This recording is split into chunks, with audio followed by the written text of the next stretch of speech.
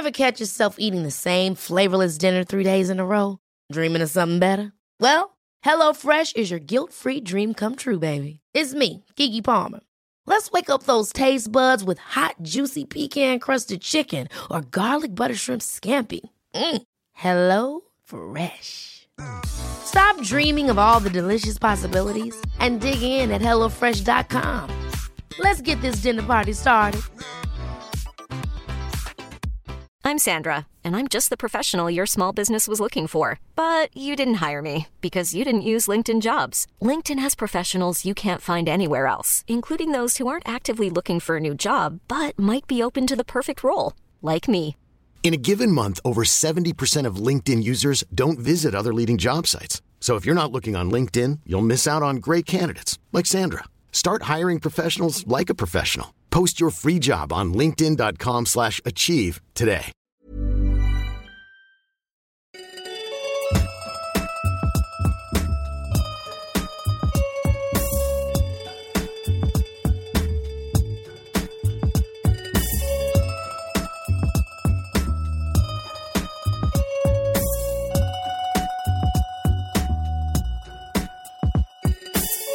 Hello and welcome to Caged In Presents Coppola Connections, as ever brought to you by the Breadcrumbs Collective and hosted by me, Petros Patsilivas. We are here once again for another episode of what we are dubbing Schwartzman's Summer. This is our second outing with our summer boy, Jason Schwartzman, and the film we'll be looking at this week is one of his villainous turns. Maybe his only villainous turn. If I've got that wrong, please don't hesitate to get in touch at CagedInPod on all the socials or cagedinpod@gmail.com. In Edgar Wright's 2010 Scott Pilgrim versus the World. This is episode 48 as well. Oh, we're getting ever closer to 50. I don't think I'm going to do anything special for 50. I think I'm going to be deep in Schwartzman's Summer for when episode 50 comes. But if you're new to this podcast, what we do here when we're not kind of basking in the glories of Jason Schwartzman, well, we're still going to be doing that anyway, is we watch every single film in the collective Coppola family filmography to determine, are they the greatest film family of all time? So over this 5-week period, we're using Jason Schwartzman as a case study. Does he alone help the Coppola family become one of the greatest film families of all time? His output, does this film on its own help to state that case? And as ever, I'm joined by a guest, and we've got a return guest. First time on Coppola Connection to have somebody come back and have another shake at the stick to see if they agree with their old opinion whether the Coppolas were the greatest film family of all time. I won't say whether my guest, the one, the only, Matt Brothers, whether he said they were or they weren't from the last one. You can go listen to that. It's my chat about Edward with Matt. It's fantastic. And yeah, there's a few questions I say to Matt, hey, you get another go of answering this question, but they're the ones in the back end. Nothing up front. We kind of have a very Jason Schwartzman-centric chat up front, and it is a lot of fun. Both of us were kind of sweating our absolute faces off whilst having this chat. So, I don't know. We probably don't get to everything that maybe we wanted to, but that's always the way. Me and Mac probably could have chatted for absolute hours, but instead you get this chat that you have right here, which is still plenty of fun and spoiler filled. Obviously, we can't talk about all of the 7 deadly X's in this film without spoiling something, especially considering that Jason Schwartzman's character Gideon Graves is the final the 7th deadly X. So yeah, he's we spoil this film, and it's a lot of fun nonetheless. Not that spoiling stuff doesn't make it can be fun. What am I talking about? It's really hot now whilst I'm recording this. I think I'm losing my mind as I record it. So yeah, with all of that out of the way, I guess all that's left to do is to fend off some 7 deadly X's as we make some Coppola connections.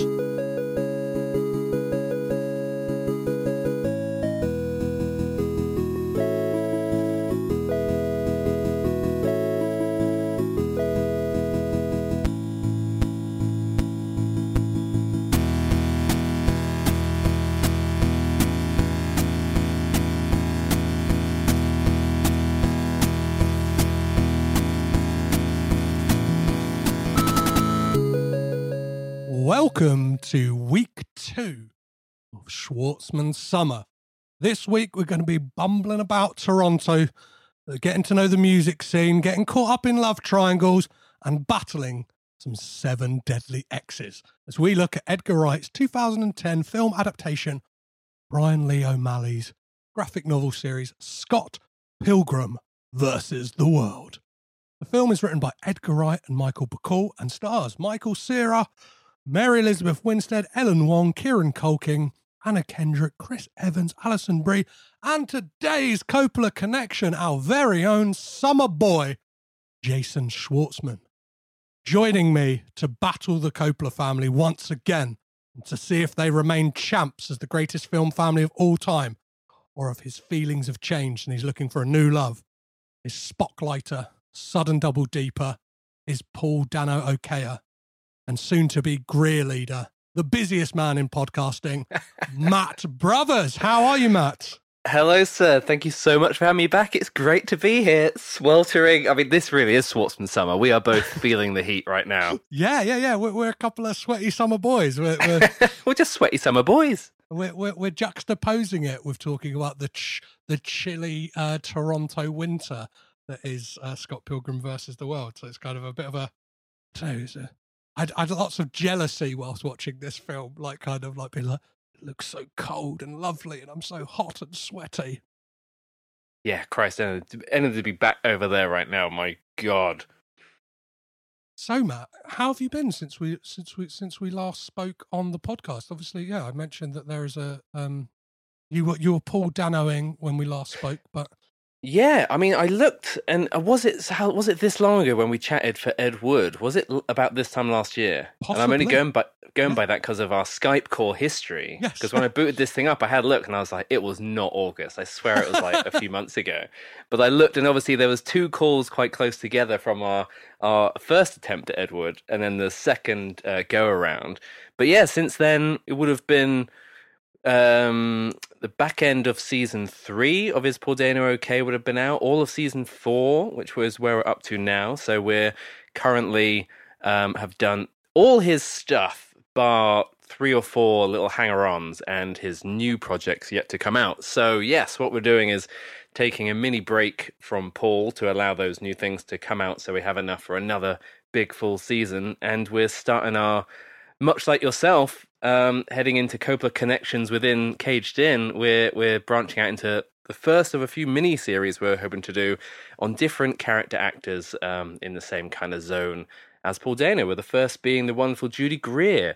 So our 5th season of the show will be focused on her. We're going to look at 8 new features that hopefully highlight some of the films that she has a really big part to play in, because she is notoriously the co-star, the best friend, the mum. Mm-hmm. We're trying to dig a little deeper and go beyond your Ant-Men and your Jurassic Worlds to try and find the ones where she really shines. So yeah, recording starts on that very soon. Yeah, because I obviously, like, when you announced it, I did like a little, and I think I've covered Jurassic World on the podcast, and obviously covered Adaptation on the podcast, which are the only 2 films I think she features in that have any kind of relation to the Coppola family.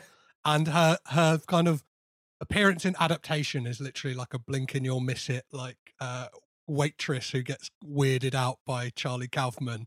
Yeah, and then, it's hard to try and track down the films because she's got so many on her filmography that it's like, what someone's in here that sound good, and just looking at the ones you don't know, it's like, well, she might just be a one scene part in this, and we'll be just left chatting about some weird film from the late 90s or whatever it is, being like, well, we did our Greer's chat within 3 minutes, now it's just the rest of it. So trying to go with ones where she's top billing, which is very rare, on the poster, which is also quite rare, and a few other main touchstones that a lot of people know anyway, or that I'm hoping to discover.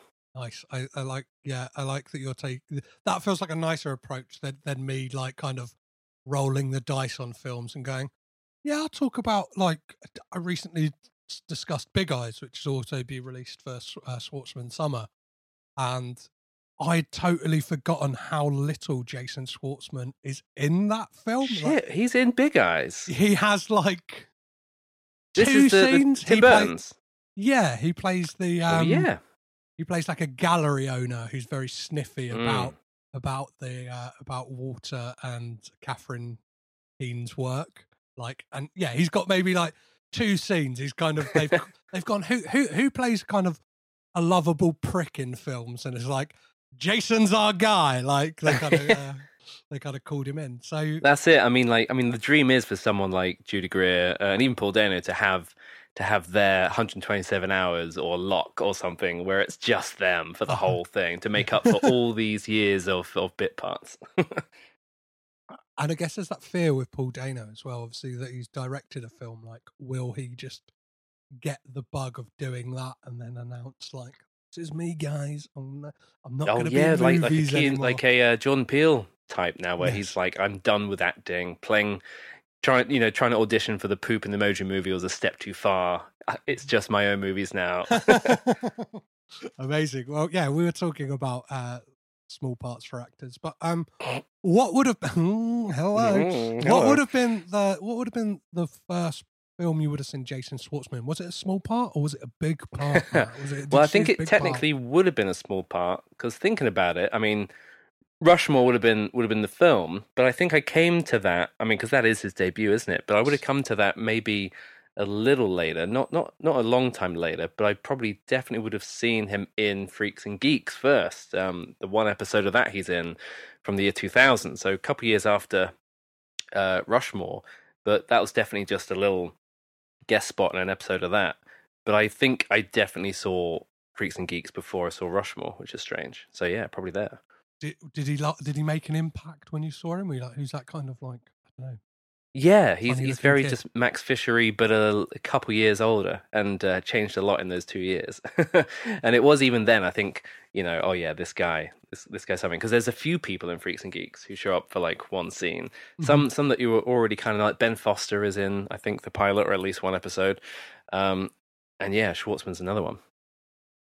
Yeah, that is a fascinating show, because that's like kind of one of those nexus points for so many careers, right? It's like like Jason Segel, James Franco. I mean, yeah, main cast alone. My God. Yeah. There's like all like Seth Rogen, and then like you kind of figure out Lizzie Kaplan's in it, and then even like directors like Paul Feig, I think, like directed a lot of that. Or was kind of like the showrunner on that. So it's like it's his thing. Yeah, you've got Shia LaBeouf is in an early episode as well. David Krumholtz, Ben Stiller pops up, Rashida Jones. There's I love that show. It's fantastic. Yes, yeah. Oh, maybe I'll have to cover it now. We'll cover that one episode that Schwartzman's in. He's there. That does, because obviously his TV work. Like, I was kind of thinking about this recently, that like Cage might be the most prolific within credits, but like Schwartzman might pip him to having the most screen time in the whole of the Coppola family, because he's done like multiple seasons, or like, do you know what I mean? He's done a season of Fargo. He's done multiple seasons of Mozart in the Jungle. He did multiple seasons of Bored to Death and stuff like that. Have you checked out much of Jason Schwartzman's TV work at all?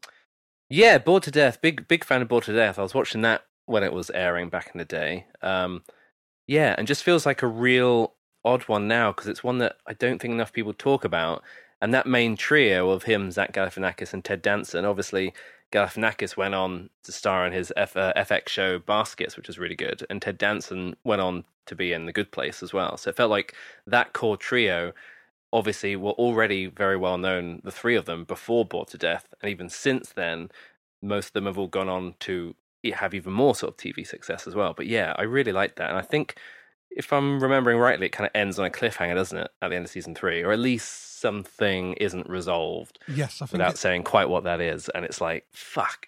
Yeah, I think it was cancelled, right? It was that. Mhm. I remember it coming out at that time. You had that, and like HBO seemed to have just like chucked a load of money at different creators to kind of like make these different shows. And there was How to Make It in America as well. That show that had like, Kid Cudi in it, and it's kind of about these young guys in the fashion industry. And I kind of remember being like really into them, and then like other ones kind of took off, and like, and then others just kind of like they went, nah. Like, do you know what I mean? It's like you can imagine there was a meeting. It's like, we're gonna go over further with Bored to Death or Girls, and it's like, we're going with Girls. Like, Yeah, this being HBO as well for all these, yeah.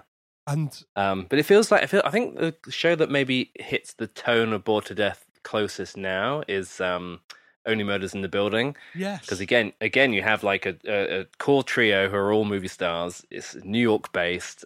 It's sort of mystery focused. I think that's the successor, and I'd love to see Schwartzman pop up in that actually. But yeah, with Cage, do you think he's going to be someone who does any prestige TV at some point? well, Because he really when I think about Cage, he really hasn't done any TV at all, has he? he's never. No, he's signed on to do an adaptation, like a mini series of an Owen Collier novel. So the guy who wrote Artemis Fowl.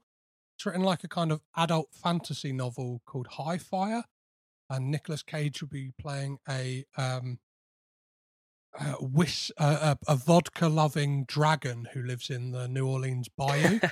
And like, I've started listening to the book, and it's like quite fascinating. I haven't like got to the point yet where like the kind of plot is starting to unravel. Like the first few chapters, it's a lot of like character introduction and stuff like that. Mhm. But yeah, that will be interesting. It's kind of dipping his toe at least because it's a voice role, and I'm not sure if they'll be doing any. I don't know. They might be doing like motion capture with Cage. I'm not sure how the dragon will look or anything like that. If it's a big dragon, if it's a smaller dragon, I'm not sure. Like, but yeah, some of the stuff that he gets to do, like there's a monologue in the first chapter from the dragon talking about like how lonely he is, like how he got on Facebook for a while, and then Lord of the Rings fanatics started to get a bit suspicious, so he had to ditch Facebook, and how he's thought about having sex with an alligator because they might be the closest like relative to a dragon.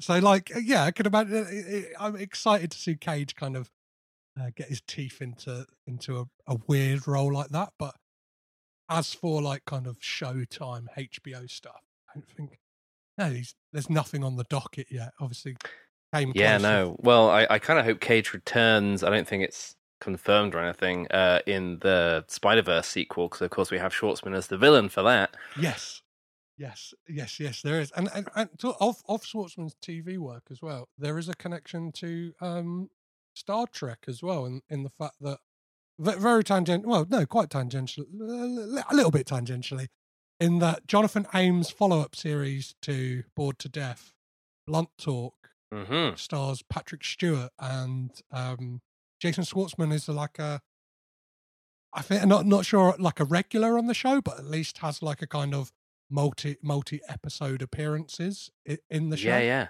Enough so that there's like gifs of those two together, and I reached out to Liam recently and went, when we doing the crossover episode? That's it. That's the Spotlight on Screen episode for Blunt Talk. Perfect. Amazing. So, obviously, yeah. Well, let's talk a little bit about Rushmore. Like, obviously, that would have been the first major thing you would have seen Schwartzman.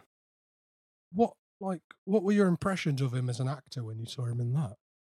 I think it's a real star-making turn. Like, it's one of those ones, like, Wes Anderson has this entire catalogue of characters. He's someone quite like Tarantino who can just really create instantly iconic kind of characters. And I think a lot of people kind of compress and conflict like a lot of them together because his style is so consistent through all his work. But I think Max Fisher in that really does kind of stand out. And it's one of the greatest kind of like young debuts, because it's like, I guess you wouldn't call it a child performance at that point. He was like 17, 18 or something. But it's one that feels very much like it has this energy that he brings to all his later work in his later years that's there right from the word go. And outside of that, I haven't seen much more of his earlier work until you get to stuff like Marie Antoinette and then The Darjeeling Limited, which is probably still my favorite Anderson film, I think, purely because of that central trio in that. And I think Schwartzman's a key part of that kind of trifecta of him, Owen Wilson, Adrian Brody, and they all bring so much heart to those brothers in that, like so much more than a lot of his other stuff, I think. I think what's fascinating about that film is it feels like Wes Anderson's most personal film, but it's not his life that he's drawing upon so much. It seems to be, because it seems to be Roman Coppola. Like, because if you look at Adrian Brody's character in that, and like with the kind of the big sunglasses that belong to his dad, and then you kind of look at pictures of Francis Ford Coppola, like with the big glasses, and like the fact of 3 siblings, this feeling of that they have to match up to their father and stuff like that. It's kind of because Schwartzman's co-writer on that as well, and I reckon he put a lot of himself into his character Jack there. So I think between the 3 of them, and Owen Wilson, there's so much of him in there because he suffered from terrible depression. He had some suicide attempts, didn't he, in his life, and there's a lot of that baked into the character. So yeah, you're right. I think it feels really personal, one of his most kind of real films because it's so much reliant on, obviously you have the train set, which they do a lot of kind of the classic Anderson kind of cross-section-y stuff with it, but not as much as like a Life Aquatic. But then all the location stuff in India is amazing. And I think, I love his later work as well, by the time you get to Grand Budapest and French Dispatch, which I really loved. But that's pure like storybook, two-dimensional in the planes of the dimension of what you're looking at, whereas Darjeeling really feels like the last one where it's like, these people are out there. It's the prime example of a filmmaker, I think, kind of having a flop and having to like go back to some basics a bit, like kind of let's scale things down, and like it's you kind of wish it upon a lot of directors sometimes. You're like, you just been given these massive sandboxes to play in, and you've almost like lost yourself. Whereas like, where the Life Aquatic failed, like Wes Anderson was like, oh shit, like I haven't got that $10 million budget that I had on that. Like I've got to go back to like a $4 million budget or something. I mean, he obviously had Fantastic Mr. Fox in between that and Moonrise Kingdom, but I remember Moonrise Kingdom feeling like his comeback in terms of a live action film. Mm-hmm. But there's only like 5 years between that and Darjeeling. But you've got 7 years between Grand Budapest and French Dispatch in terms of live action. You got Isle of Dogs nestled in the middle there as well, but that felt much more like a bigger gap. And I kind of like, in a way, that French Dispatch got delayed so much because of COVID to 2021, because now it means he's shot 2 more films basically. He's got Asteroid City and this Henry Sugar thing coming out. So we could be looking at 2 new live action Wes Anderson films in the space of a year, perhaps, and that's pretty exciting as well. It's absolutely insane, isn't it? I think the Coppola family and Nicolas Cage are going to keep me doing this podcast till my dying day. So what? I mean, you're not having to put pause on a season to wait for him to make more stuff. Dano. No. I think you mentioned that online recently, and I was like, I think Nick Cage taking a little bit of a break. Maybe stuff won't be coming out till. Yeah. Oh no, wait. Then looked at his docket for this year, and it's like, we're over halfway, and apparently we've got 4 movies coming out like for the rest of this year or something. Yeah, like that. I don't know why the sort of clip that immediately popped in my head is Shaun of the Dead when they're looking at the letterbox. Just memify that and be like, any Nick Cage films out there? No. Oh no, wait, there they are. It's like 5. It is classic. Waiting for a bus, and four comes at once in the cage of a Nick Cage film. So what would have been the last Jason Schwartzman film you would have seen? We'll touch on it briefly. Looking now, probably, French Dispatch in terms of what came out, but the Sparks Brothers as well. Like that's one I caught. I didn't catch that when it came out, so I think it's on Netflix now. So I think I only saw that 2 or 3 months ago. So that's probably the last. And he pops up in there, of course, that documentary. I love that. I love that there's the reference because Sparks have a song in Rad, the film that his dad produced and Talia Shire's in. And I think like he retells that story on like in the documentary.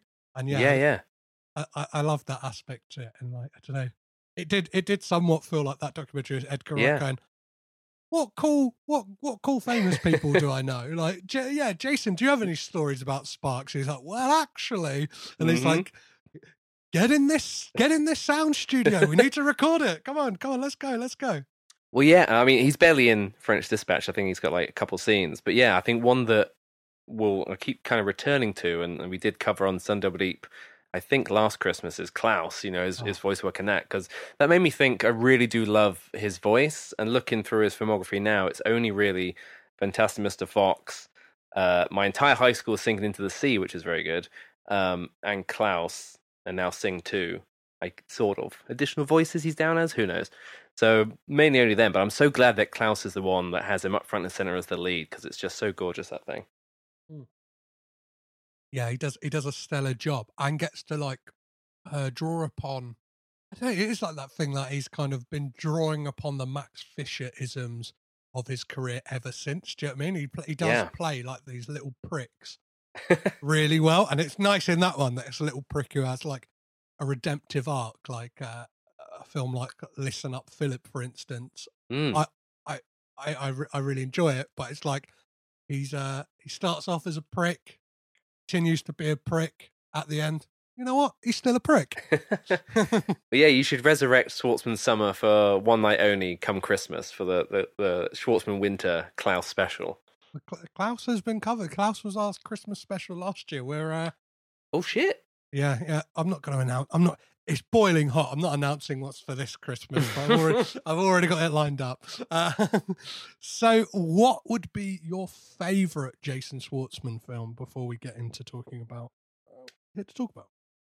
You know what? I think it's probably a toss-up between, as mentioned, Darjeeling Limited and Fantastic Mr. Fox, because they're probably joint my top favourite Wes Andersons anyway, and he's in both of them. But then also today's film, Scott Pilgrim. I think that's one, as we'll get into, that I've been obsessed with for ages. I always return to it, and I just think he's perfectly cast as that hipster douche Gideon. And even though Scott Pilgrim's very much an ensemble film, he's one that really stands out. Plus, great to see him in an out-and-out villain role with fight scenes, as it was to see people like Michael Cera doing the same thing. Right, well, let's talk about Scott Pilgrim versus the World. But before we do, let's hear the trailer.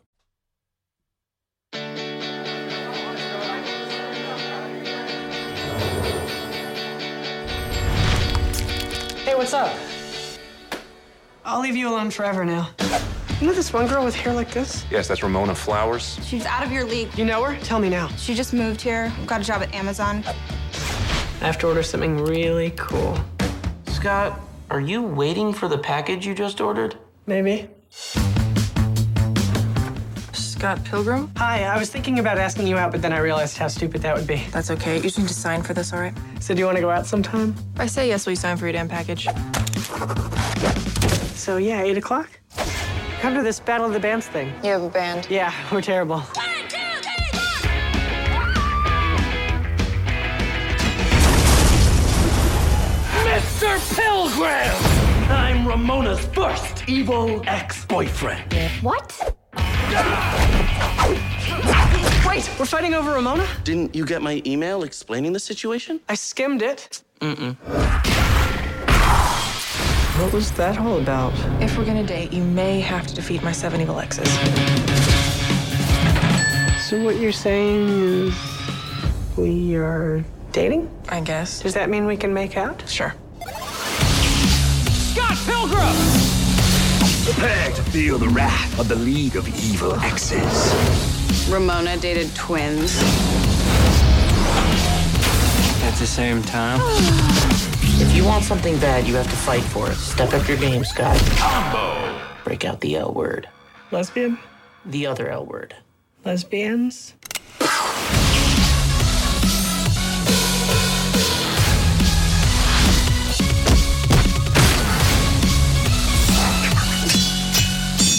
What are you doing? Getting a life. You want to fight me for her? Why on earth would you want to do that? Because I'm in love with her.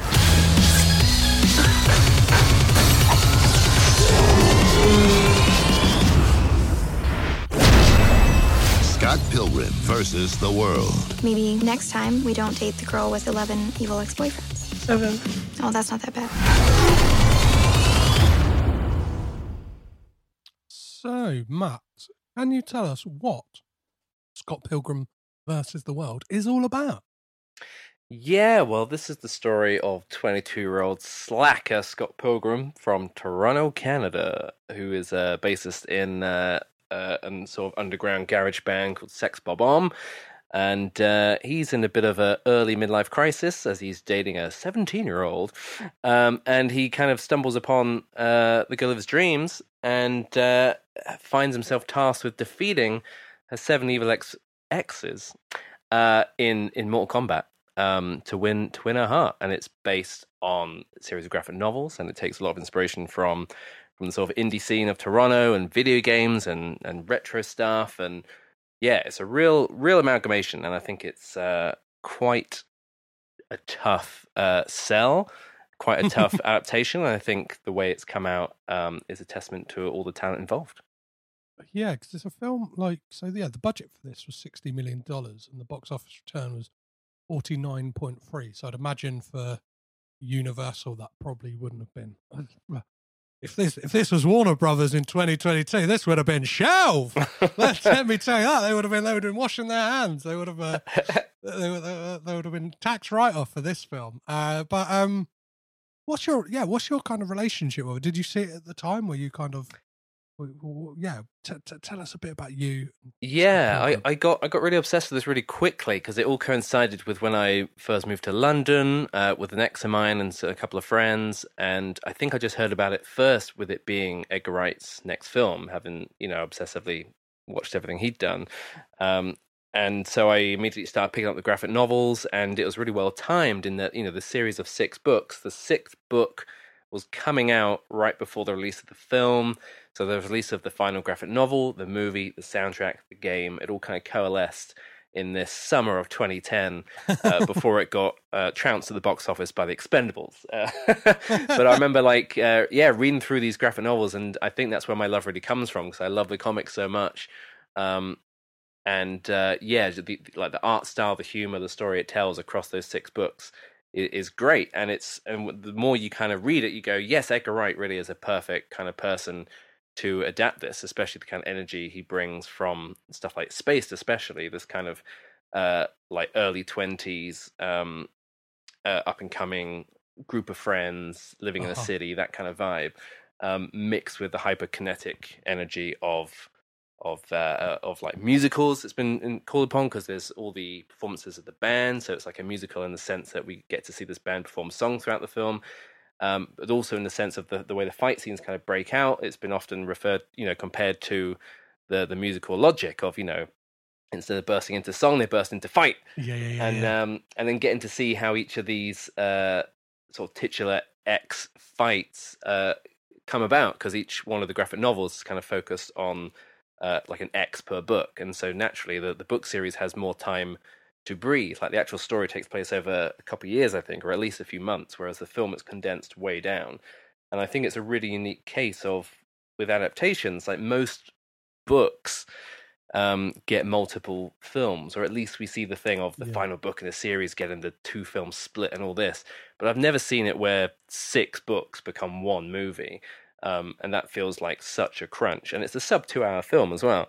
And yet, I think that's where Wright's pacing and style and editing prowess and all this stuff come in to make it really work. And the way that they condense the main beats of the book into a workable film is really, really fascinating because, it's the basic bones are there. But then if you know the graphic novels really well, there's so many tiny moments that are just moved around and happen out of context somewhere else. So there's so many bits, and I think it's because at the time when they were writing the movie, the books were still being done as well. So at a certain point, they kind of started being developed at the same time. I think from book 4 onwards, there's kind of stuff in there where each one's feeding the other in a really interesting symbiotic relationship that you don't really get to see much. I think there's a line that's in the 4th book which came from the writers of the film, which ends up in the film. Amazing. And then, all these little moments that kind of get shifted around. And it's only really with the 5th book and then the way the whole book series kind of ends does it kind of change a little bit to make it a bit more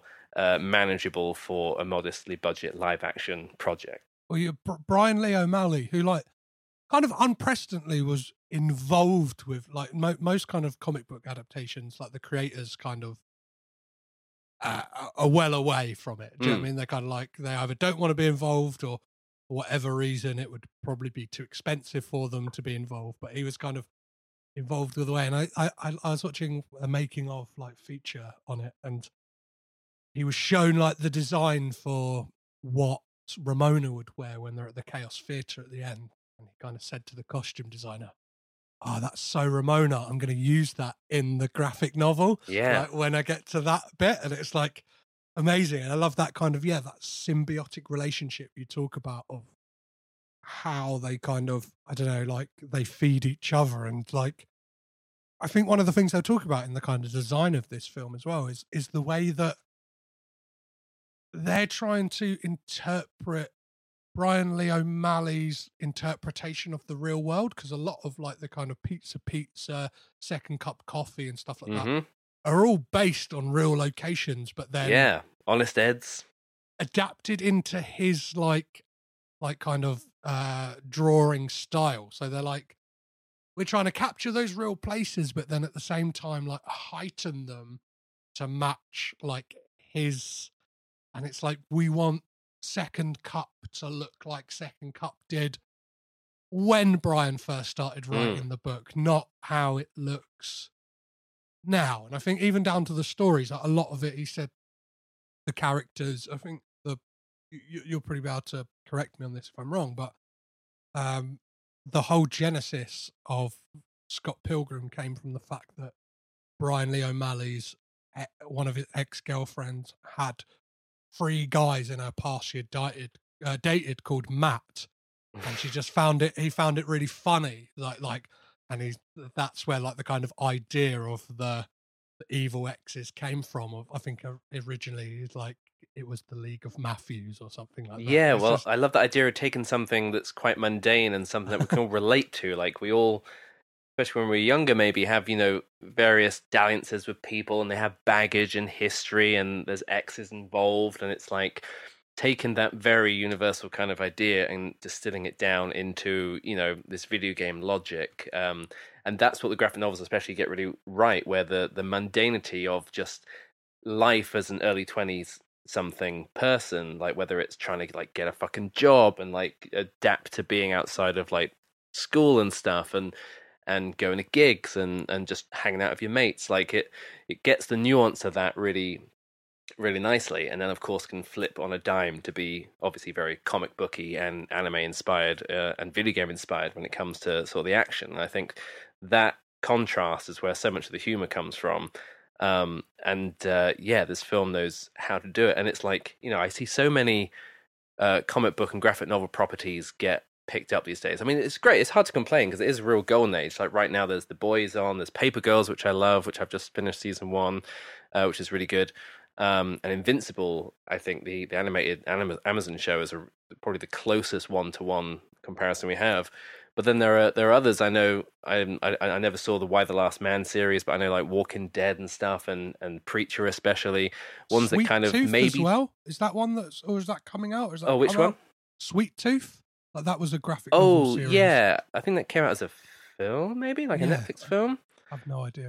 It's one, but there's a lot of ones out there that kind of either just we have a perfectly good story on paper here, let's just do our own thing.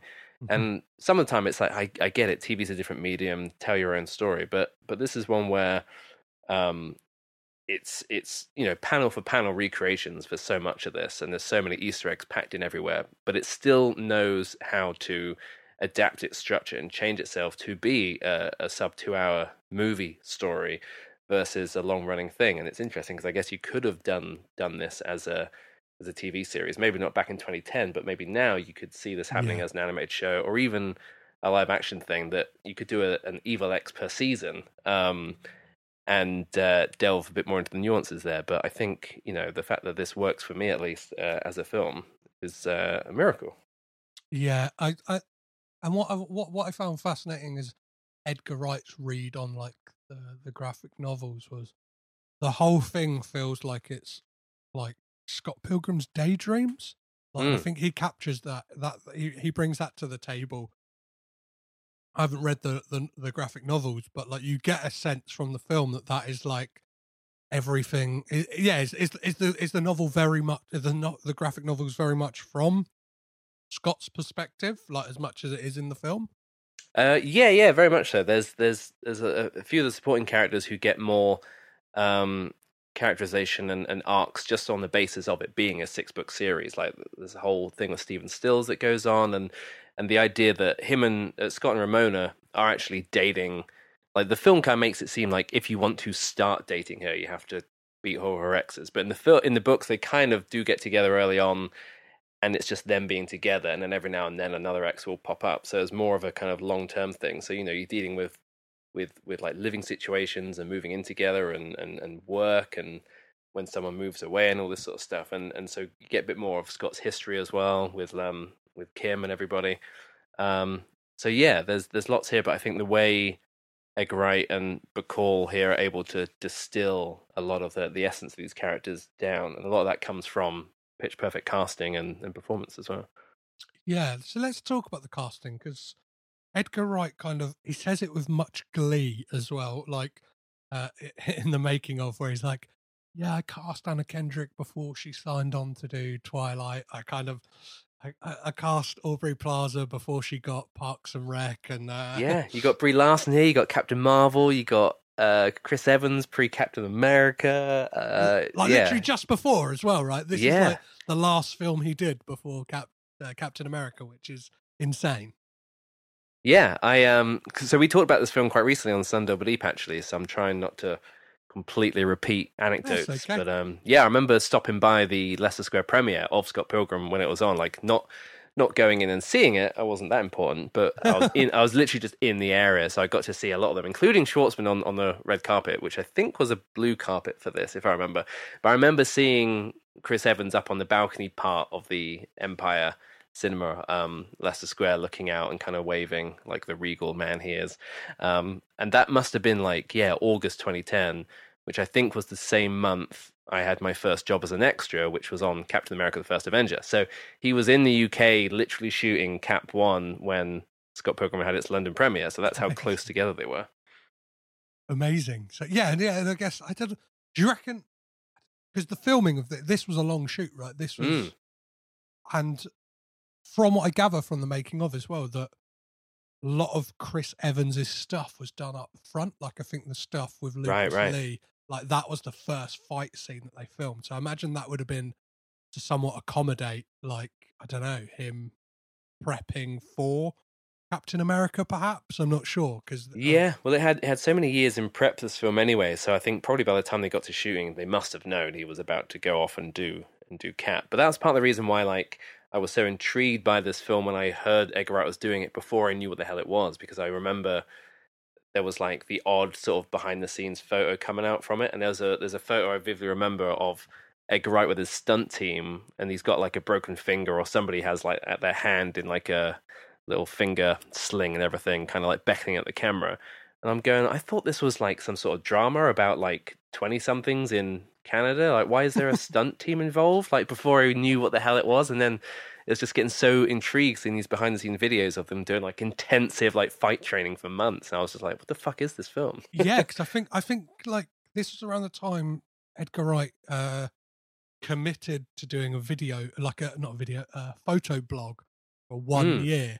And it kind of charts, like a lot of it charts the making of Scott Pilgrim. So like he got all of the cast and crew together on the first day, kind of whoever was about to take a photo, and he kind of says like, I'm going to take a photo at the end and see how tired everyone is. Because he even said like partway through making the film, it's like, this might be my grey hair movie. Like, this might be the one to break me. But like, I find it fascinating because for a film that, so I don't know, there's a lot of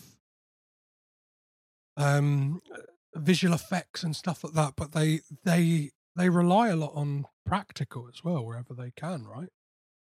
Yeah, I mean the visual look of this is amazing, and I think there's tons of really interesting behind the scenes post featurettes about this on the DVD and stuff of how they layered it all in. But it is, yeah, really kind of interestingly subtle CG. Like there's little touches here and there that I really love, like when he gets punched right in the face in the first fight with Matthew Patel, and the big word, I think it's like, big pow or something comes up, and then he gets hit a second time and he falls back through the word, which kind of shatters into glass on the floor. Just really little amazingly intricate moments like that kind of just embedded in.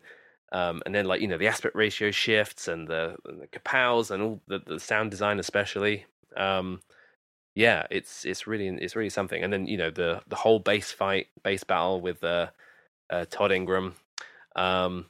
Yeah, like everyone kind of has its own little thing. Because what would you say? I think I asked this to Daryl on Sunday Eve as well. And to Jeanette, like, what's your favorite Evil X fight out of the ones here? My favorite. This was like the question I should be. This is the torturous question I normally ask guests. I don't know. I've got a lot of time for. I really like the Matthew the Matthew Patel one, just because it's the first one we get, and like up until that point, like it is like an aspect of that's like what an is announcement. this film? Yeah, and it's I don't know. They're all, and I like that. Obviously, it could be really easy for all of them to be quite samey, but like there's it's that fun video game thing, isn't it? Where you find like each boss has, like, whether it's like a Mario boss or whatever, it's like, or all those ones where you had to find, like Devil May Cry was really good at. You had to find the weak spot, and that's like kind of what he does here, but it's in like real world terms, where it's like he uses Lucas Lee's ego against himself. Yeah. Can you you grind the back down of that... Roxy's knee?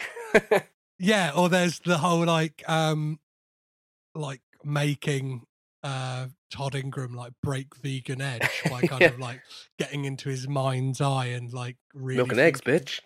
Yeah, really thinking about the what he put half and half in and what he put soy milk in and stuff like that to throw him off. And I love those aspects of it. But I don't know. What about you? What's your favorite? What's your favorite fight? Yeah, I think the first one really does blow me away because, again, the trailers coming up to this relied quite heavily on clips from that first fight, and the first block and the counter is like straight out of the comics, and the multi combo in the air. But that's kind of just the start of it. So when that happened immediately, and then we're thick into the fighting, I was like, oh wow, this is actually going to do a bit more. And I remember thinking, like, surely they're not going to go as far as having him bring out his demon hipster chicks and do the song. And then that happened. And I was like, okay, great. They're doing the whole thing, because that was really not shown in any trailers. And I was like, wow, they're doing the whole like fireball attack and everything. This is perfect. That one's just like panel for panel almost entirely. So that's great. I love the Todd one as well, the boss battle, base battle. And again, that sort of thing, like the whole Chris Evans fight, like the fight against all the stuntmen is completely invented for the film. Because all it is in the book is essentially the grind rail. So I just thought, because again, that bit was in the trailer, the stuntman fight. So I thought, oh, they're probably just going to do something new here. So the fact that they did that and still did the grind rail death, I was like, great, they really are just hitting every note here. I think the only one that's kind of really different is the twins, who get a bit of a short stick here. But in a way that I really kind of like, because in the book they have this like little robot they bring out, and they're kind of fighting all over the place. Whereas here it's basically just the Battle of the Bands fight. But I think that's a perfect way to do it and to get us into like the final fight. I would be really interested to know, because I know that Oscar Wright, Edgar's brother, does a lot of like his like storyboarding and kind of character design. Do you know what I mean? Like a lot of his design work and stuff like that. And one of the things I noticed with those, like, those creatures, kind of coming. You got the dragons, and then such a great visualization of the literal Battle of the Bands, like fighting through music waves. But you get those those two dragons come out, and then you get that kind of gorilla that like is Sexpa Bomb's like visualization of their angsty music. But then I did have a little dive that he also did like some of the design work for Attack the Block. I was like, oh yeah, I can see that. Did he just like kind of tweak that gorilla design For for the aliens. Attack the Block and be like, here you go, Joe. Like, don't look at Edgar's movie. Like, just and you saying about that the invention of the fight with all the stuntmen. What's really like what I found like really quite funny about like one of the things is Brian Lee O'Malley said that he was inspired because like by using that location of the castle because he had seen like a film being shot there which one of the producers on that film, I can't remember what the film is called off the top of my head, but Mark Platt was a producer on that film who happened to be a producer on Scott Pilgrim as well. So it's like the whole thing has come like back full circle in a weird way that like the shooting of a film at that castle inspired that moment from that book and then the film that's yeah. Like it kind of all kind of wraps around in a neat way. It's all back there. It's so good. And yeah, that whole fight as well, that's some of the funniest stuff. I mean, Chris Evans in this, like I love the guy. Like we recently covered Sunshine on both Sun WB and Spotlight. And, he's a real standout in a really packed cast there. And, for everyone who just sees him as Cap, I think he's one of the main MCU actors whose work outside of it is just as impressive because, you can see him be the douchebag ass like in this and then like the cocky guy like in Fantastic Four or something. And then he's got his Snowpiercers and his Sunshines. I think he's fantastic. And here he really, from the second he shows up in that kind of trailer on TV for one of his shit films, you're just like, this fucking guy. So, yeah, we got a bit derailed on the cast there, but let's kind of like rattle through. So Michael Cera in this, what are you kind of like? Obviously, as somebody who'd read the novel, the graphic novels, were you kind of like waiting with bated breath to see if he captured the essence of Scott Pilgrim in the movie? Yeah, I thought he did really well, and I can see Edgar Wright had this quote about casting Cera saying that he needed an actor that audiences would still follow even when the character's being a bit of an ass. And I think that's right, because this is a really hard character to kind of play, because he is this kind of like weedy, nerdy type character who has to be kind of almost illogically great at fighting as well.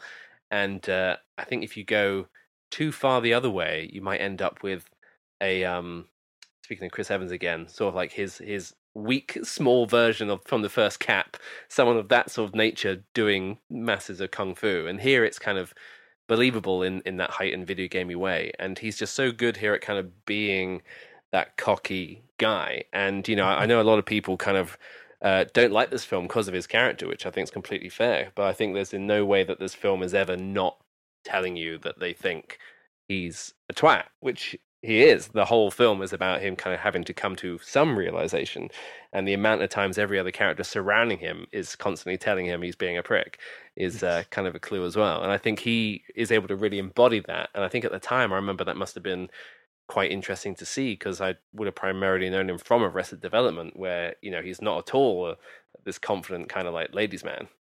Well, yeah. What's fascinating about that is that's what they saw that went, oh, Michael Cera would be great, but. And like they were like, oh, he's too young. And then the film took so long to make. They're like, oh, he's aged into the role. Like he'll be perfect for it now. Like he's now old enough. And I think people had their concerns as well, like you're saying about him not looking the part to be like to do all of this like fighting stuff. Yeah, but I mean, he looks like the type of guy who would be a bassist in a Canadian band. Yes, yeah, and like if this was made today, like I don't know who his contemporary would be that you'd cast instead now, who could nail like the music side, the comedy, timing, the fighting.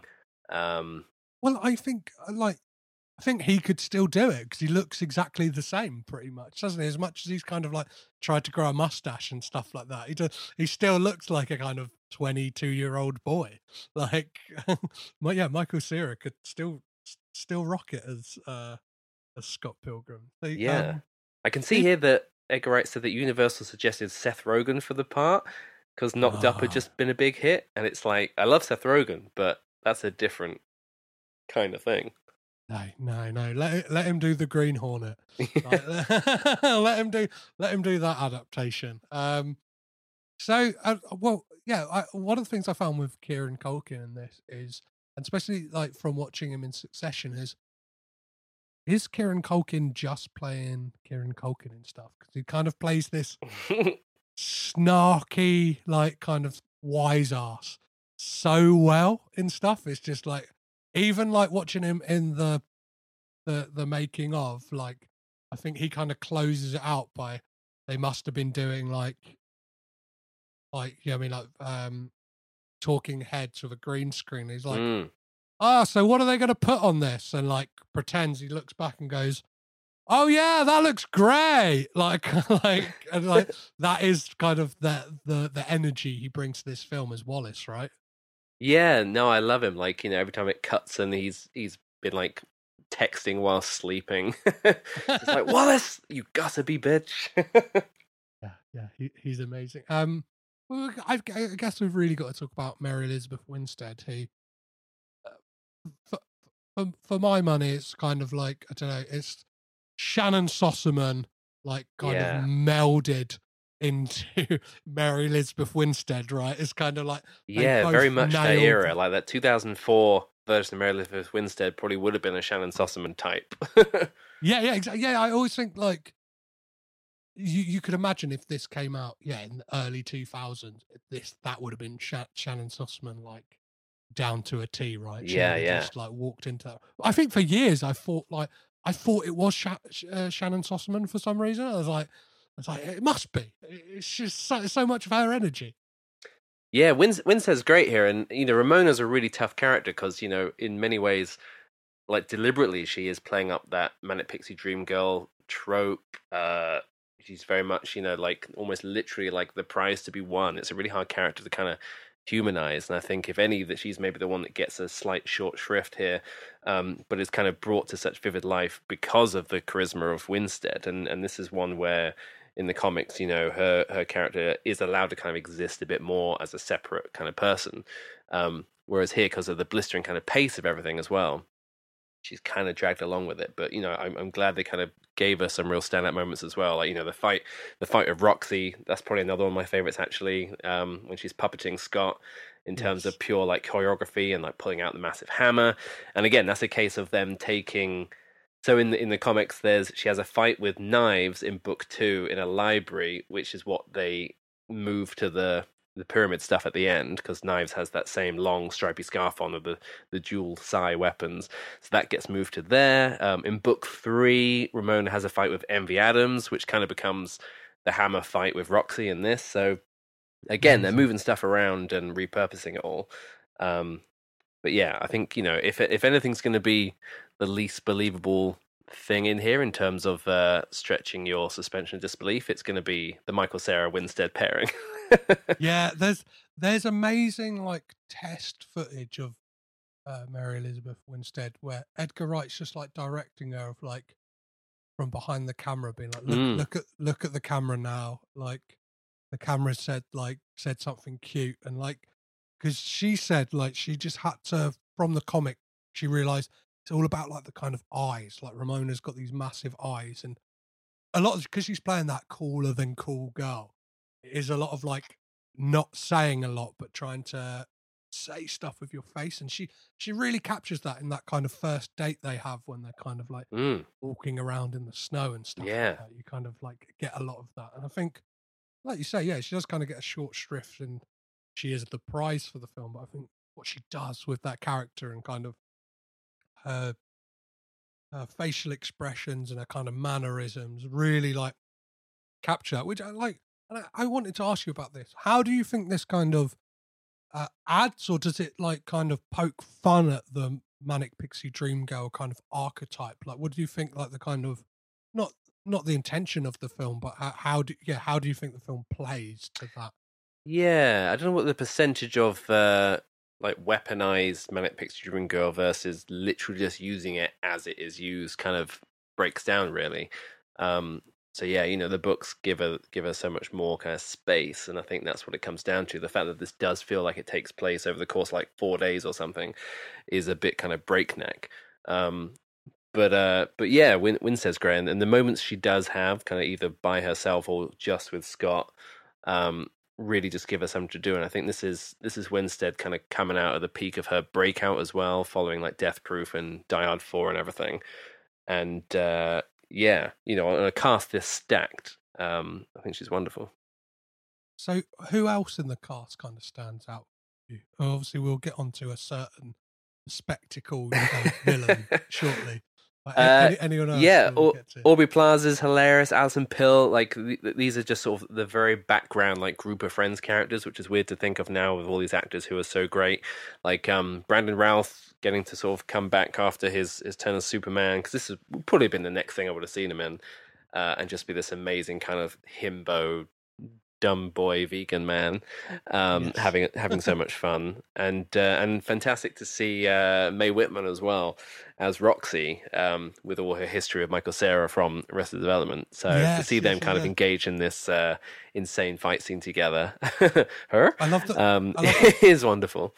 I love Brie Larson in this, and the fact that she said she drew a lot of her inspiration from watching the Adult Movie Awards, like just to see how like the performers like kind of hold themselves, and she said like a lot of them had a lot, like it just seemed like a lot of like vanity and ego, and she just brought that to the character of Natalie or Envy, like that kind of, I don't know, almost Valley Girl-ish, like whatever mentality, but like I don't know, there's definitely like a vulnerability to her as well that I think Brie Larson really kind of yeah. I mean, at the time, I was even though this is really early on in her career, I think I was pretty obsessed with her because of United States of Tara. Do you ever watch that? No. So this was her Showtime series. It's Toni Collette in the lead. It ran for 3 seasons, I think. And Toni Collette's someone with multiple personality disorder, which I think has different names now. That's kind of what it was billed as back then. And so a real showcase for Collette, because she's essentially playing like 4 or 5 different alts of her central character, and Brie Larson's the daughter in it, so she's kind of there as like the supporting teenage daughter character. But it was a really good show, and she's really great in it. So I think that was just before or around this. So I knew she was great, and then I didn't realize she had like a musical career beforehand, but she gets to shine in that sense here with her Black Sheep performance. And I love Metric and all the music in this film as well. And I've seen Metric live a whole bunch of times now, and every time I think maybe twice at the times I've seen them, they've opened with the Black Sheep song from this, and it does just immediately make you feel like you're in the movie. It's like, oh no. Yeah, they had some really a lot of praise for this film, and the fact that the thing that they loved about it was that they recreated Lee's Palace in how it used to look, like from when they used to kind of, they talk about like sneaking into it through the back door and stuff like that, and they're like, we love that Edgar like just recreated how Lee's Palace used to look like back in the day. Because I think I don't know if they were like on set for it or kind of got to like kind of probably be a part of the crowd for that show or whatever. Like I imagine probably if they probably, I think Broken Social Scene as well. Like, but am I right in believing that the Sex Bob-omb music is written by Beck as well? So So Beck kind of created all the Sex Bob-omb stuff, and it's great. Like I really love all the songs that feature in it, and I think for ages there are some other tracks that you couldn't get on the initial soundtrack release, but you could hear in the background every now and then. It's a track called No Fun. It's not on the soundtrack. You can hear it for a few seconds somewhere, and I think it wasn't until the 10th anniversary re-release of the soundtrack, like deluxe one, where they finally released all the other Sex Bob-omb songs. But yeah, that was all Beck, I think. Amazing. So, anyone else on the cast that we've missed that you wanted to mention before we get to the big man himself? I mean, it's one of those casts where pretty much everyone in it you can mention, which is fantastic. There's the guy, I'm trying to remember his name. He's in a whole bunch of New Girl as well. He's very funny. He's the guy who's at the party who knows everyone. Yeah, and he gets those great bits as well at the Chaos Theatre. Like both times when Scott comes in, he kind of has like a really hipster line. He's like, "Oh, the first album's better than the first album." Like, Nelson Franklin, playing Como. He's he's very funny in New Girl as well. But yeah, he can just be someone, when Scott just holds up that clearly very badly drawn drawing of Ramona that's riffing on the comic style and be like, no, girl looks like this. And the guy immediately is just like, yes, that's Ramona Flowers. Yes. What about Ellen Wong as Knives Chow? What do you she's amazing. Yeah. I was thinking what else I'd seen her in recently, because it felt like out of everybody who did and didn't break out after this, she's someone who sort of didn't but should have a lot more. It's this horror film called The Void from 2016 I rewatched recently. She's in that. She's very good in that. And Glow, of course. Love her in Glow. Yes. Well, let's talk about Jason Schwartzman, who plays our big bad, our seventh and final G-Man is Gideon.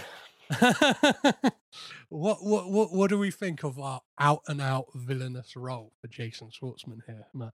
It's great. He's perfectly teased as well. Like, you get all these. I mean, that's something Edgar Wright does amazing anyway, just layering in all these sort of clues to something. And in this, it's the recurring theme of X's and 7 and numbers and symbols and all sorts. And then the G-Man tease and everything. And by the time we finally realize who he is when he's watching the Battle of the Bands, it's just like, oh, and then his kind of intro scene by his car as that perfectly kind of, like you say, like a New York hipster guy of just chatting away, chewing gum, acting all the hot shit, and just being a complete prick. And then especially down to his phone call with Scott from the Chaos Theater, prompting Wallace to be like, I take it back. Go finish this guy. What a perfect asshole. And there's that little moment. I kind of think, like, I only caught it on like a recent rewatch. That was kind of from what, like, reading like a lot of the trivia about this film is when you see him at the crowd at the Battle of the Bands. He puts his hand up at one point to Ramona's face, and the ring like glistens green and like makes, I think it's like a sound from like Zelda or something like that, because I know that a lot of Zelda sounds here.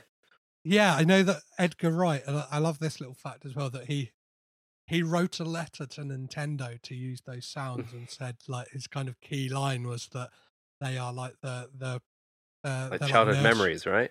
Oh, nursery rhymes, like, they're like nursery rhymes for this generation. It's kind of like, you slick motherfucker. Do you know what I mean? That's the kind of line that gets you stuff, isn't it? Like, well, I mean, the film opens with like the music jingle from, I think, the beginning of A Link to the Past, and then you've got the fairy fountain theme in his dream.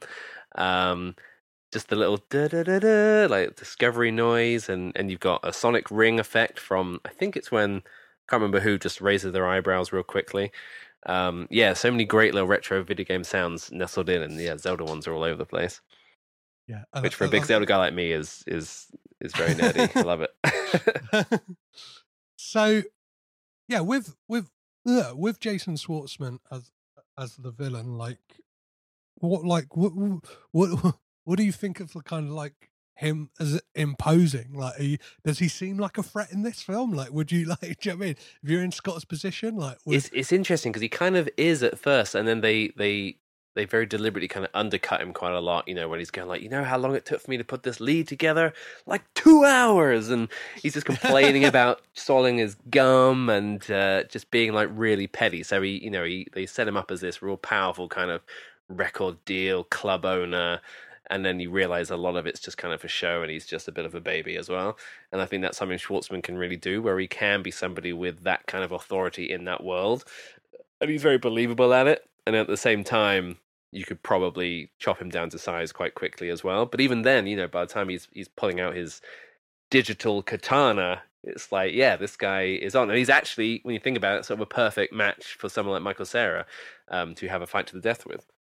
And I like the fact that, like, I think it is through the casting for him, and it is that thing of, I don't know, like the story of this film of, you always, like, especially when you're young, you make you make your girlfriend's ex out to be something, like whether they are like the hardest man in the world or the most intimidating man in the world, however that may form. Do you know what I mean? Like, oh, they're going to be better than me, this, that, and the other.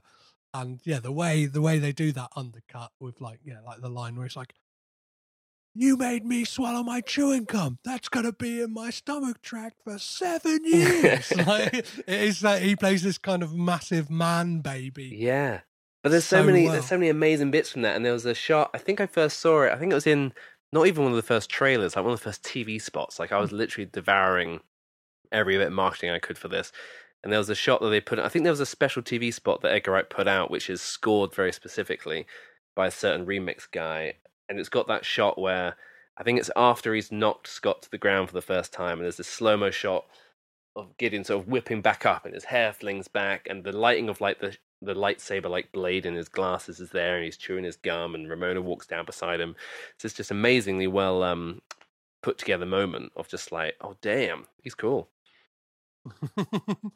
And yeah, one of the things I saw as well is like, I think wearing the glasses caused him a bit of trouble, because during the bloopers there's a lot of like him just losing his glasses like during the fight scenes, and him and Michael Cera as well both mentioned the fact that they didn't realize, like, kind of, you see all this fast-paced action on screen, that how long that stuff like actually takes to film.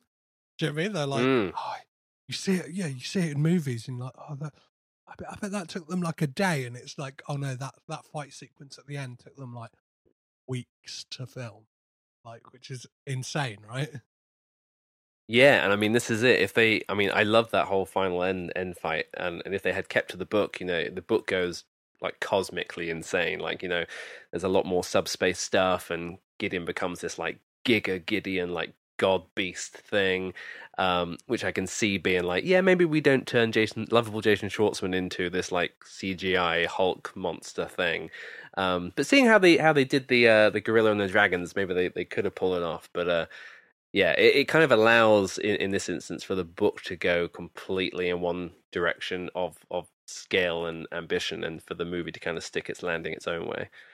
So do you think on that regard that like the end, especially with the fights we've seen beforehand, is this last one satisfying, and is it or is it more of like a whimper to you? Like, no, I love it.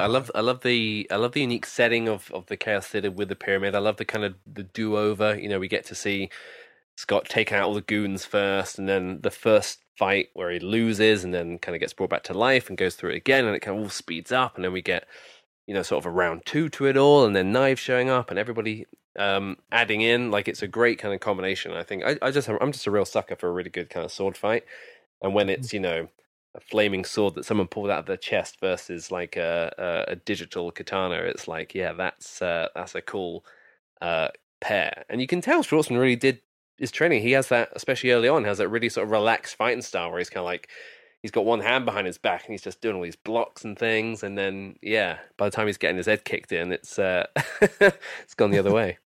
Yeah, there's another amazing outtake of this where, like, see within the fight, like, all of a sudden Jason Schwartzman like, oh, my pants have just ripped, because obviously, like, he's doing all this fighting, but he's still dressed like a hipster doofus, in like, do you know what I mean, in like tight trousers and like the blazer and stuff like that.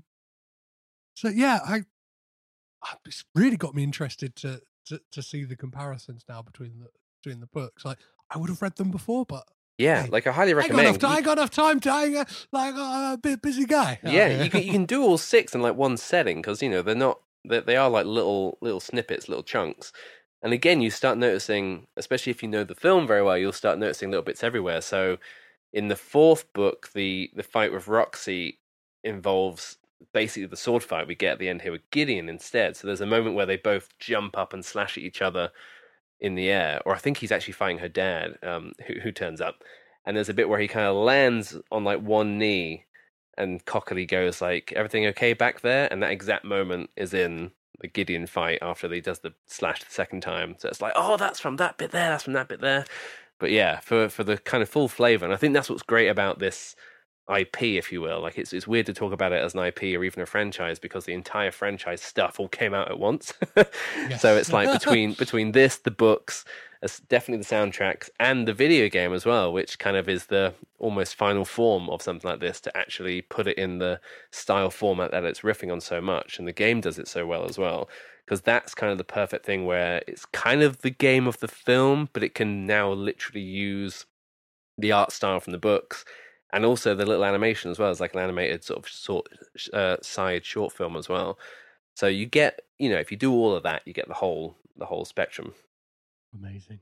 What one of the things I love about that final fight as well is the kind of, we get the closure to the knives like kind of plot line as well. And we get a nice callback to them playing that kind of ninja dance game that they seem to play when they go on their like their dates, whether it's like Scott really getting involved in like the first one, or like getting decapitated in the second one. But when it kind of goes into that, and like I remember watch it again, it's like, oh yeah, they're doing that, and it's like you get the voiceover right, it's like combo, like, and stuff like that. It's so, it's just seeing so Schwartzman's fun. face getting like punched like 20 million times. Yeah, in like freeze frame style as well.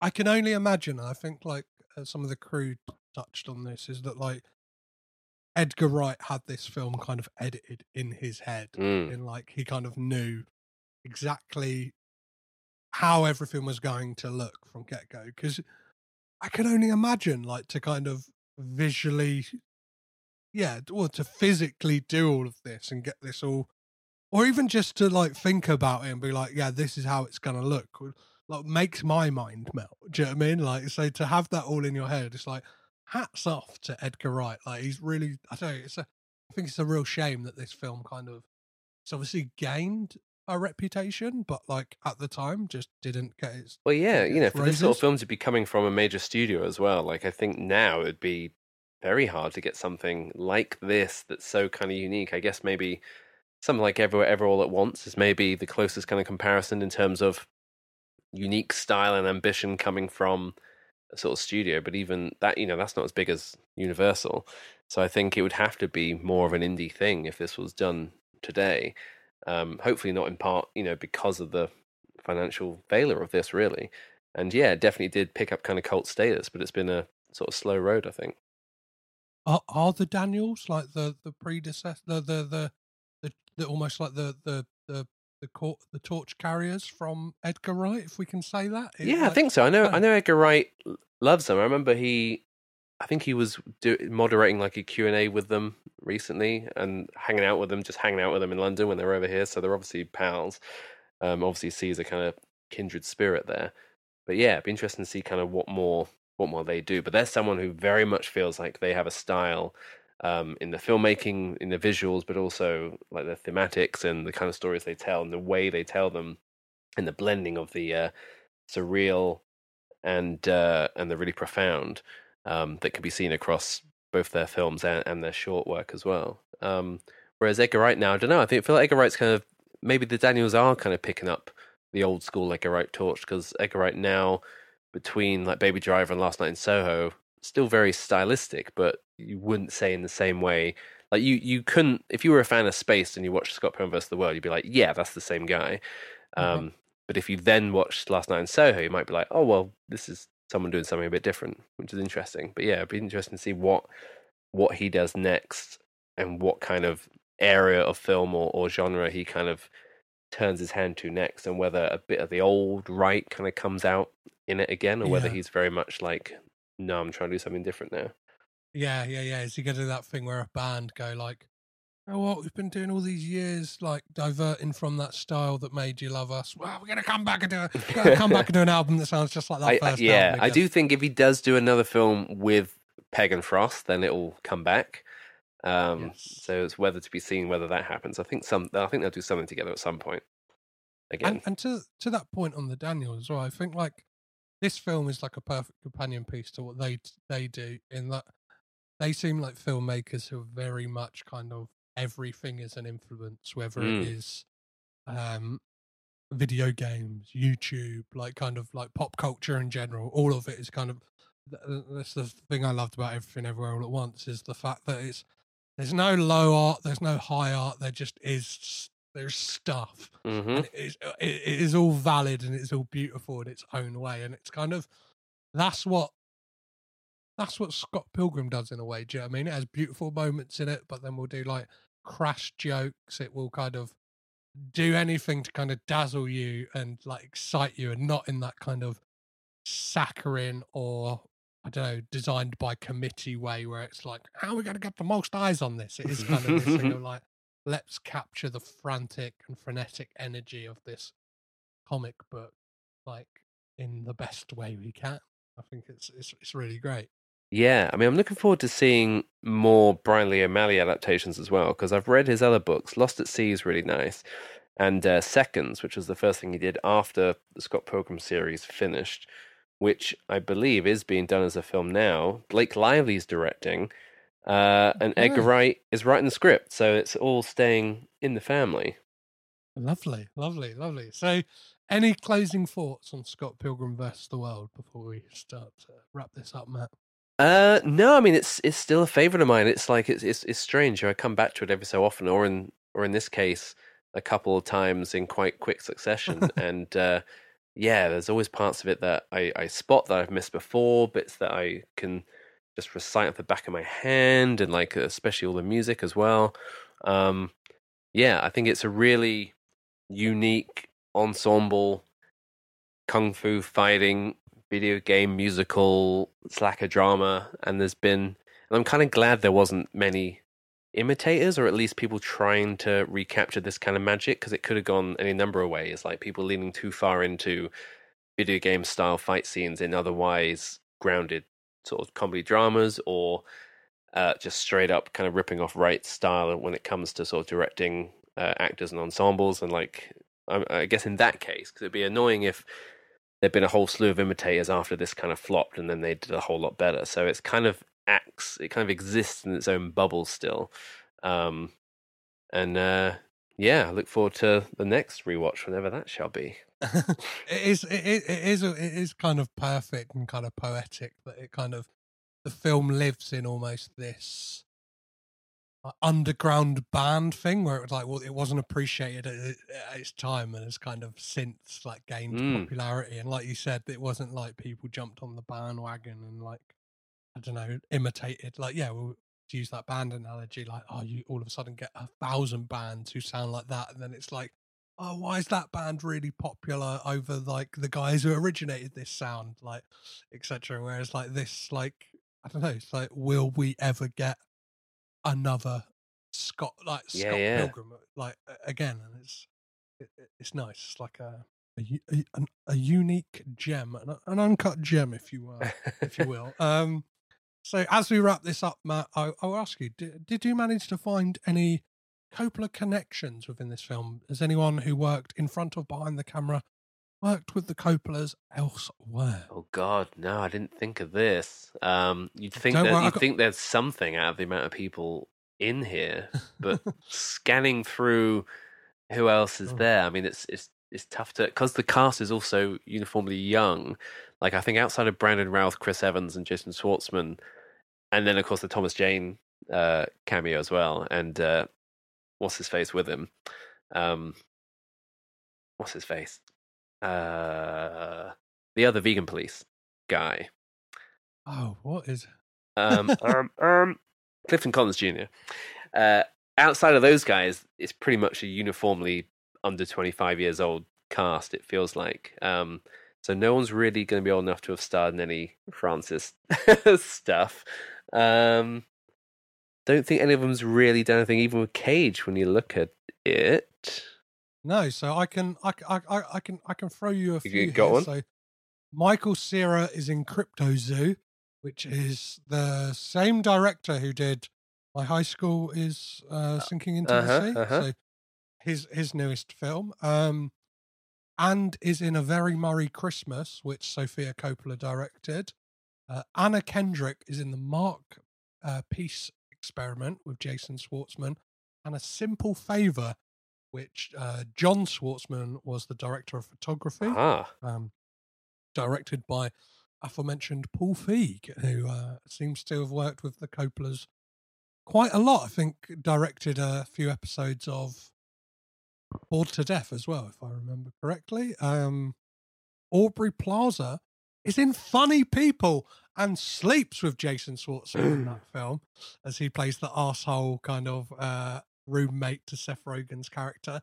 And she's also in A Glimpse Inside the Mind of Charles Swan III, which is the second directorial work from Roman Coppola. Uh-huh. And Brie Larson is in Between Two Ferns, the movie, as so is Jason Schwartzman, which I imagine he did as a favour for his old pal Zach Galifianakis.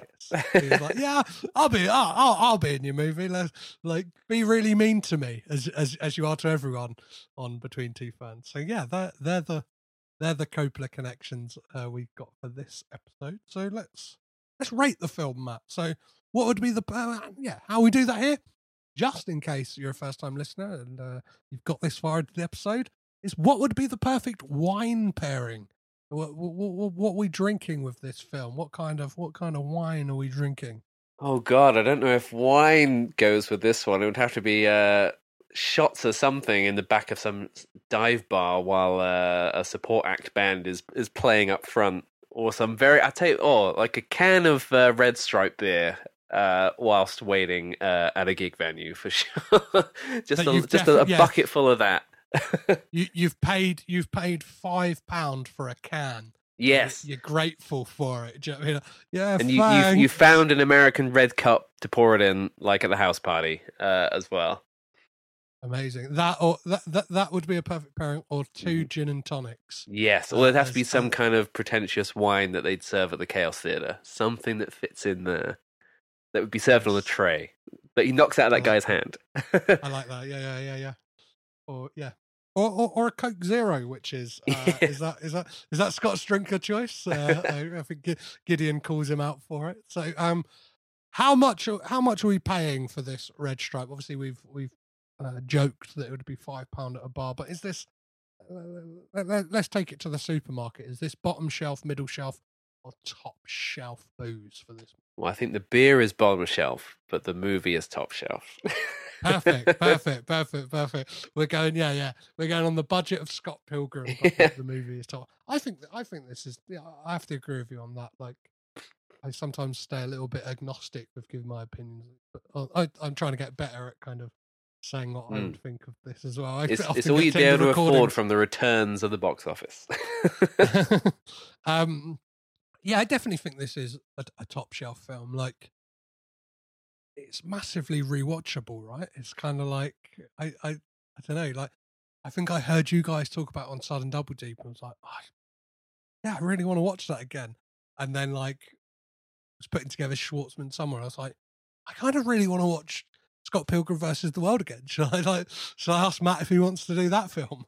That's going on. That's it. And how many other films is Schwartzman out as outright a villain as this? You could say, even Max Fisher's like another little prick kind of guy, but in terms of like big bad, like he's not going to be the main baddie in like in a Mission Impossible series or something, as much as I would like to see that, actually, as the kind of mastermind ordering the goons around.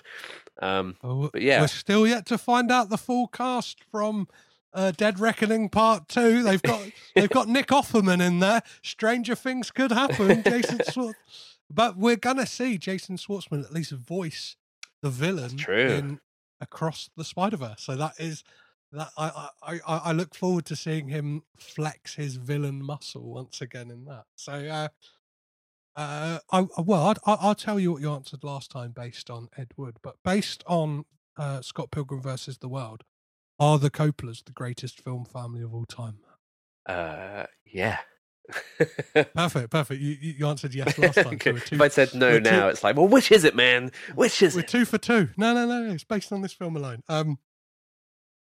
So I'll ask you this one again and see if your answer has changed since this time last year. Which Coppola family member would you keep? But in doing so, you get rid of the entire rest of the family's filmography. Well, I remember I did say Jason Schwartzman last time, didn't I? I think because of my affinity for him, and I think I'm going to keep the same answer. And in the spirit of Schwartzman's summer, I've just remembered that me and him actually share a birthday. June 26th, Different years, but June 26th is Lovely. Me and Schwartzman's. We're summer boys, you see. We're summer babies.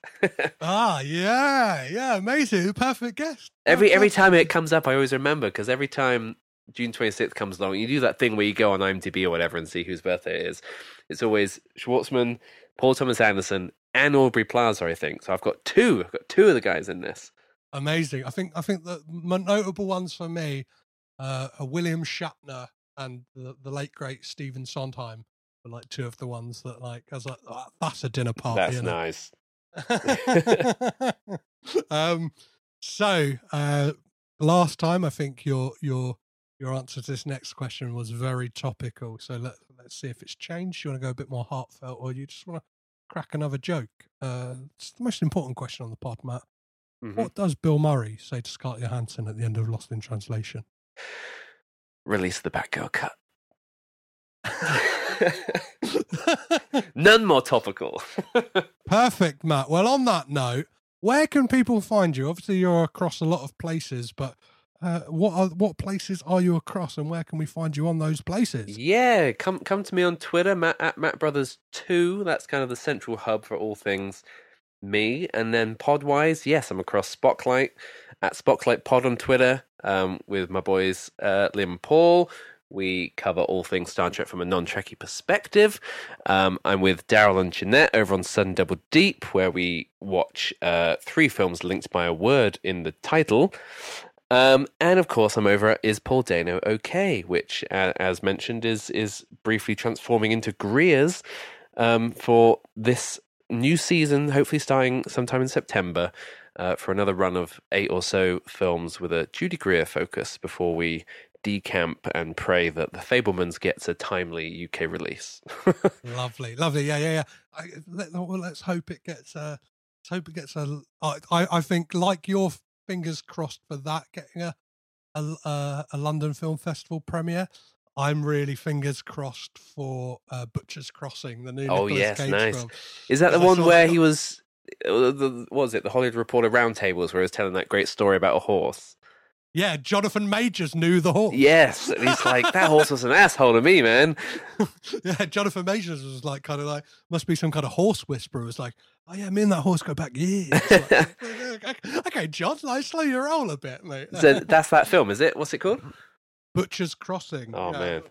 I'm currently just about to dive into the book. Apparently it's a really, like, renowned book by John Williams. So, a little book recommendation for people as well before watching that film. So, Matt, thanks once again for coming and making some Coppola connections with me. Thank you so much for having me, man. It's been amazing.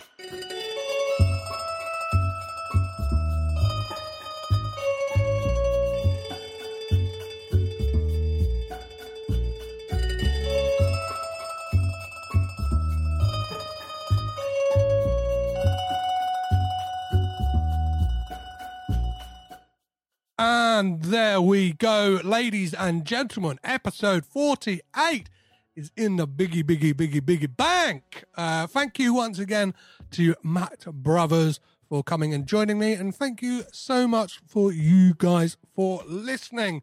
And if you're not across all of the podcasts that Matt is on, then what the hell are you doing? Both Sudden Double Deep, Spotlight, and Is Paul Dano OK are kind of always in my regular rotation of podcasts I listen to.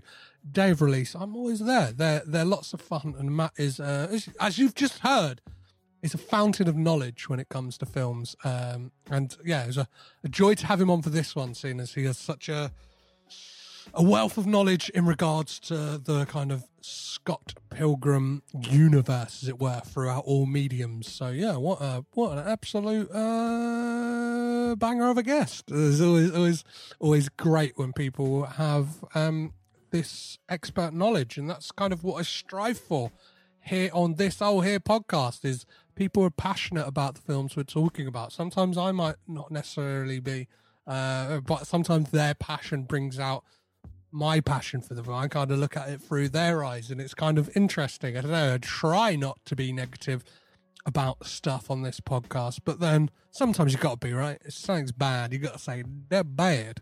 So yeah, this one was a lot of fun. I'm sure you've probably voiced your opinion about Scott Pilgrim versus the World on socials if you have an opinion about this film.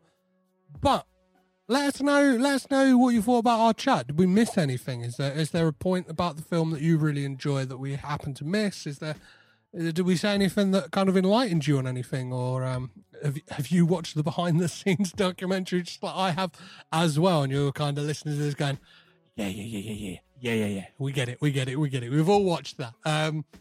But if you do want to get in touch, as I said up front on this episode, please do so at Caged In Pod on Facebook, Twitter, Instagram, Letterboxd, and TikTok.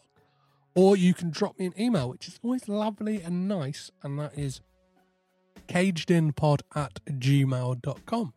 I haven't really had any emails for a while. Send an email. Just send an email for a film that you want to see coming up in the future. Obviously, you look through the back catalogue, what's missing, what would you like to hear an episode on? I'm probably sure I've got a guest lined up for it. I've got about 30-something guests lined up for episodes.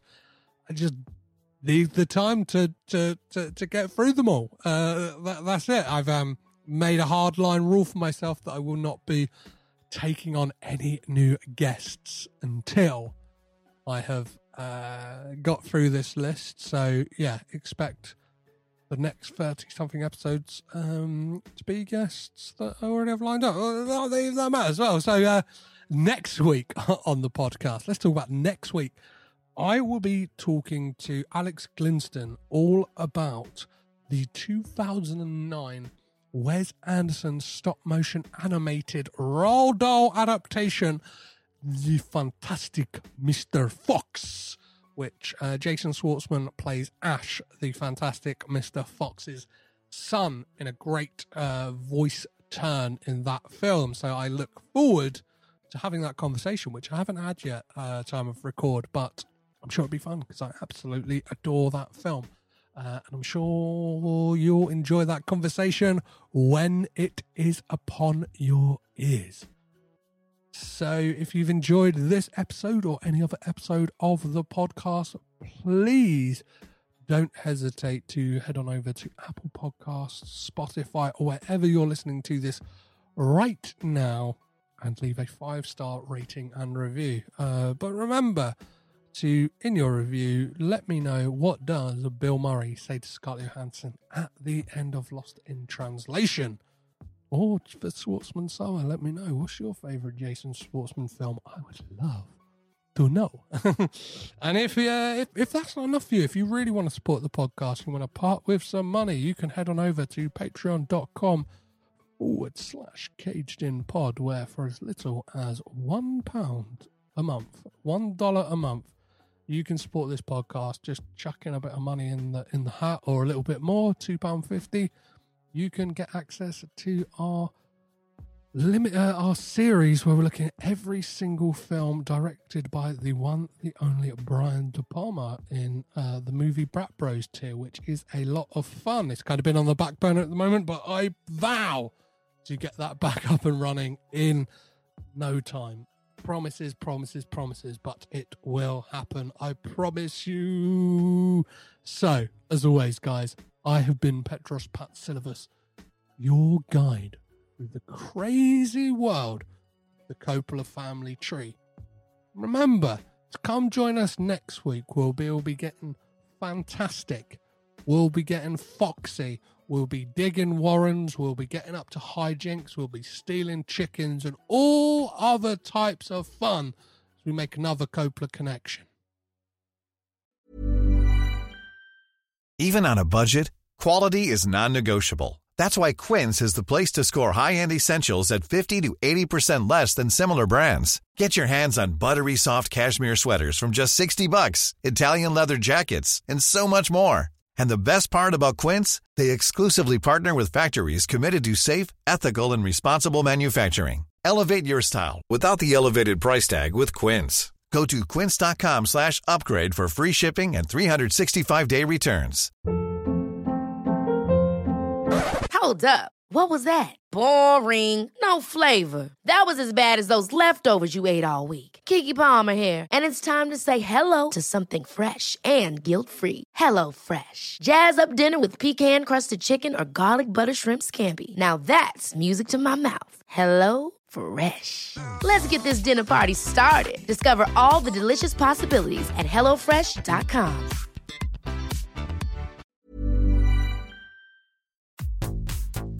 This podcast is presented by the Breadcrumbs Collective, home of the Pod Charles Cinecast, Caged In Coppola Connections, A Driptown Limerick, Maine, Franchised, and many more to come. Our shows are all presented ad-free and made possible by listeners like you. Please support our shows by subscribing, leaving ratings and reviews, and becoming patrons at patreon.com. If you'd like to learn more about Breadcrumbs, head over to breadcrumbscollective.com. Breadcrumbs.